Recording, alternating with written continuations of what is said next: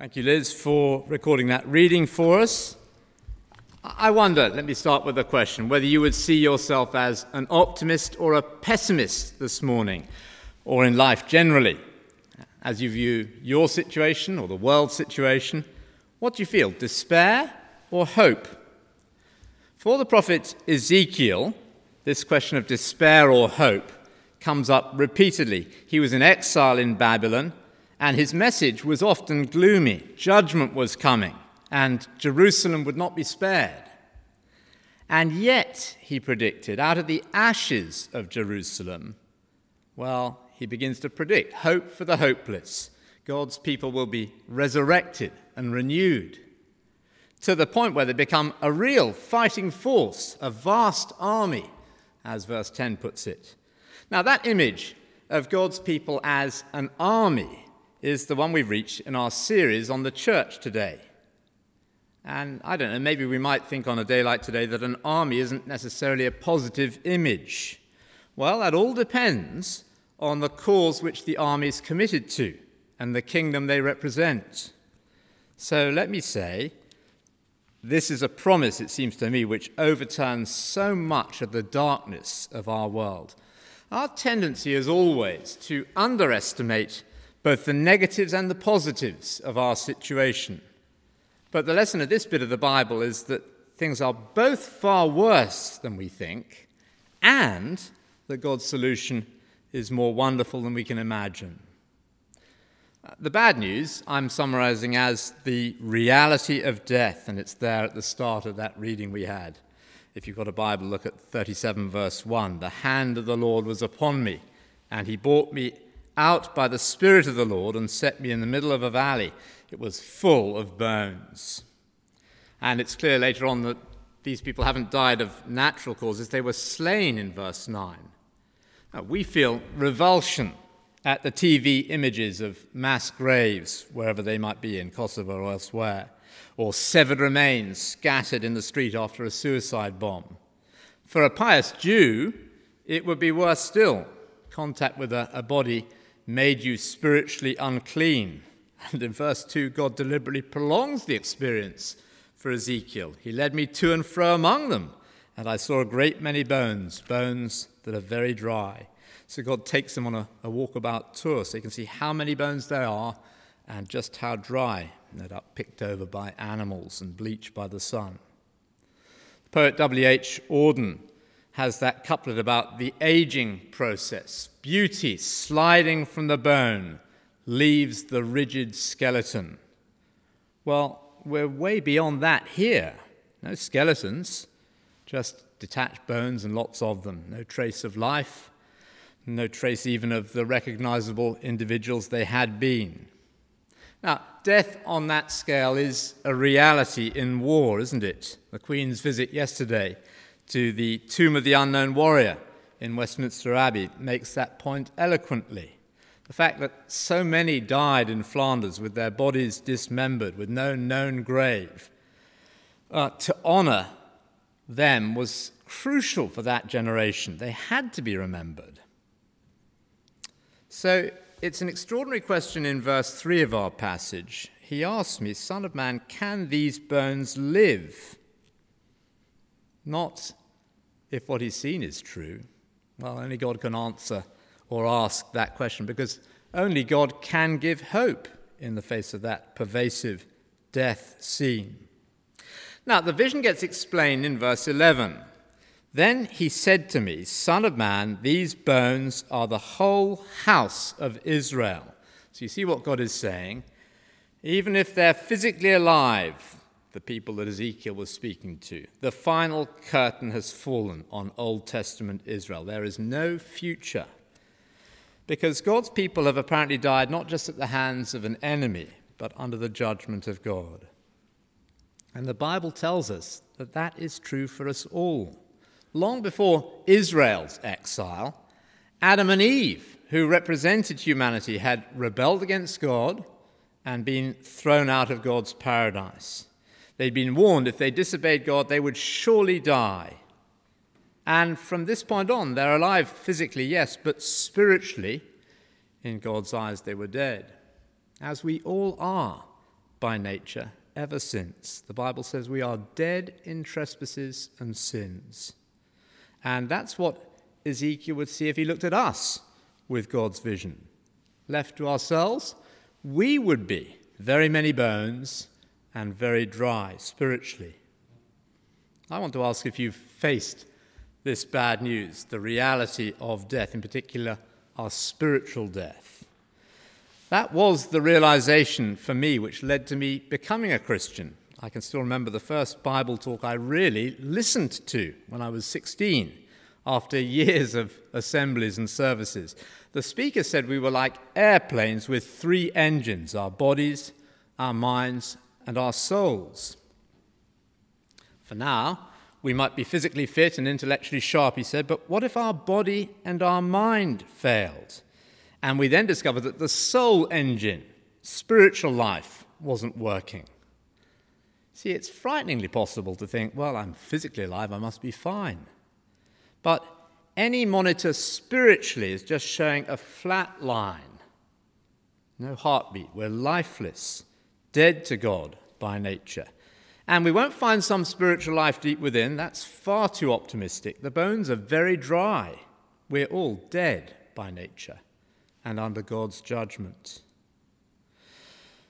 What a relief, therefore, that our passage doesn't end there. I've got a second heading, the triumph of life. It happens in 2 stages in the reading we had. Verse 4 first, then he said to me, prophesy to these bones and say to them, dry bones, hear the word of the Lord, which I suppose was a ludicrous idea. Dry bones, hear the word of the Lord. But we see in verse 7 that God's word has power to make amazing things happen. So I prophesied as I was commanded, and as I was prophesying there was a noise, a rattling sound, and the bones came together bone to bone. Except that in verse 8, hearing the word of the Lord is only stage 1. I looked, and tendons and flesh appeared on them, and skin covered them, but there was no breath in them. All that's been achieved at that point is a lot of lifeless corpses. And I sort of imagine the vultures circling overhead again, just waiting for some unexpected second helpings. So in verse 9, a second stage, Ezekiel's told to prophesy to the breath. Then he said to me, prophesy to the breath, prophesy, son of man, and say to it, this is what the sovereign Lord says. Come from the 4 winds, O breath, and breathe into these slain that they may live. So I prophesied as he commanded me, and breath entered them. They came to life and stood up on their feet, a vast army. Makes me wonder, why does this miracle happen in 2 parts? Surely God could do it in one go. Shouldn't the word of God on its own finish the job straight away? Well, the route to understanding this lies in that word breath in verses 9 and 10. It's a word that can be translated 3 ways, breath, wind, or spirit. In fact, it's translated each of those ways in our verses. And it means that the breath Ezekiel calls on is none other than God's Holy Spirit.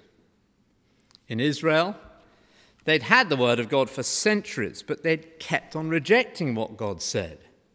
Here, God was promising something new. From now on, that word would be proclaimed externally and combined internally with the breath of the Holy Spirit in each individual member of God's people. There'd be a new creation. Now, I'm not going to go through the details of what follows. At one level, the triumph of life that God promised them was a return from exile. When they got home to their own land, it was like life from the dead. But ultimately, this prediction came true later in Jesus Christ. 3 days after he was crucified, bearing God's judgment for us, after death and decay had set in, he came back to life again, not just as a ghost, but with a real physical body. This prediction also comes true in Christians individually. Jesus is able to give every Christian spiritual life now. That is already a resurrection, a fresh start. But they look forward to a day in the future when their bodies will catch up. They'll be raised physically, not just as ethereal, disembodied spirits wearing heavenly nighties and strumming heavenly harps. It will be a bodily resurrection with flesh and bones, as in Ezekiel's vision. But, and this is our theme today, this prediction also comes true in the Christian church. With resurrection life, we become a vast army. I guess we don't always feel like we're part of an army. We feel dwarfed by global politics on the one hand, market forces, or the bluster of the media, the glitz of Hollywood. We think those sorts of things are where the power lies today. But no, not if God's Spirit is forming us into an army. We've got our marching orders in the Bible. How wonderful to have God's perspective when so many lack the wisdom we need for challenging times. We've got the divine energy of God's Spirit with us, God's power, even for very tough times. We have colleagues standing shoulder to shoulder with us in the battle. We're not alone. And we have a great cause as well. We're remembering today lives laid down for causes that really mattered. Thank God they were willing. The purpose truly mattered. And we can know that the cause for God's army matters. It mattered so much to God that Jesus was willing to shed his blood to achieve it. So we have a purpose. Your life counts. Real life isn't just little me on my own in a personal friendship with Jesus because he's alive and I'm alive. True. But Jesus died and rose again for a multitude beyond counting from every tribe, tongue, and nation. He brings different people together from all sorts of places and all sorts of backgrounds to make them a force for good in the world. It's one of the miracles that God works in us. A miracle of being a Christian is that he wants to destroy our selfishness and put us into a team with others, an army, where we're united with each other and we have a cause to live for and a flag to unite around. So let me ask again, as I did at the start, are you an optimist or a pessimist? It seems to me, on reflection, that the key question is this: have you ever asked the Spirit to give you life, spiritual life? Let me say, if you haven't, then any optimism you might have about life and the world and yourself is actually baseless and unfounded. Ultimately, that must be true. In fact, if God's Spirit doesn't get to work on you, your situation is far worse than you think. You might feel very much alive at the moment, but you're in a living death. In that situation, we're still under God's judgment, with no future and doomed for eternity. So, is there no hope?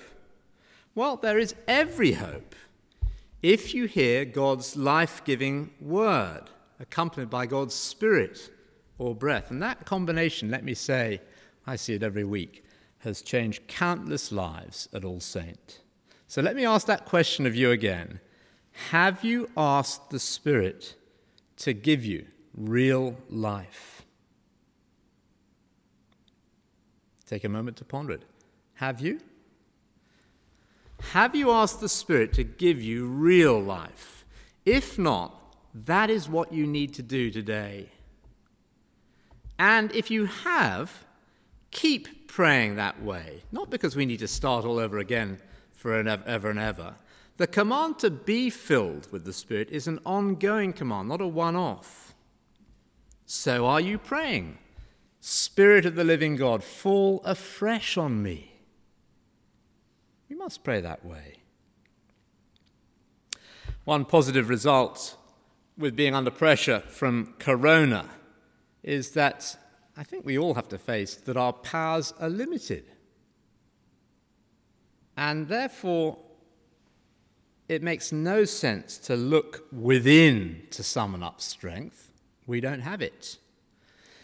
It makes no sense to try and be optimistic and work out a solution and look out as if we can find a chink in the enemy's armor, whoever that enemy might be. Don't look within. Don't look outwards. Look upwards, as Ezekiel did, and pray. Pray as he did. Come from the four winds, O Spirit, and breathe into us that we may live. Then, great news, together we'll find we have something to live for, a united purpose in the army of the Lord of hosts, God Almighty. Let me pray for a moment.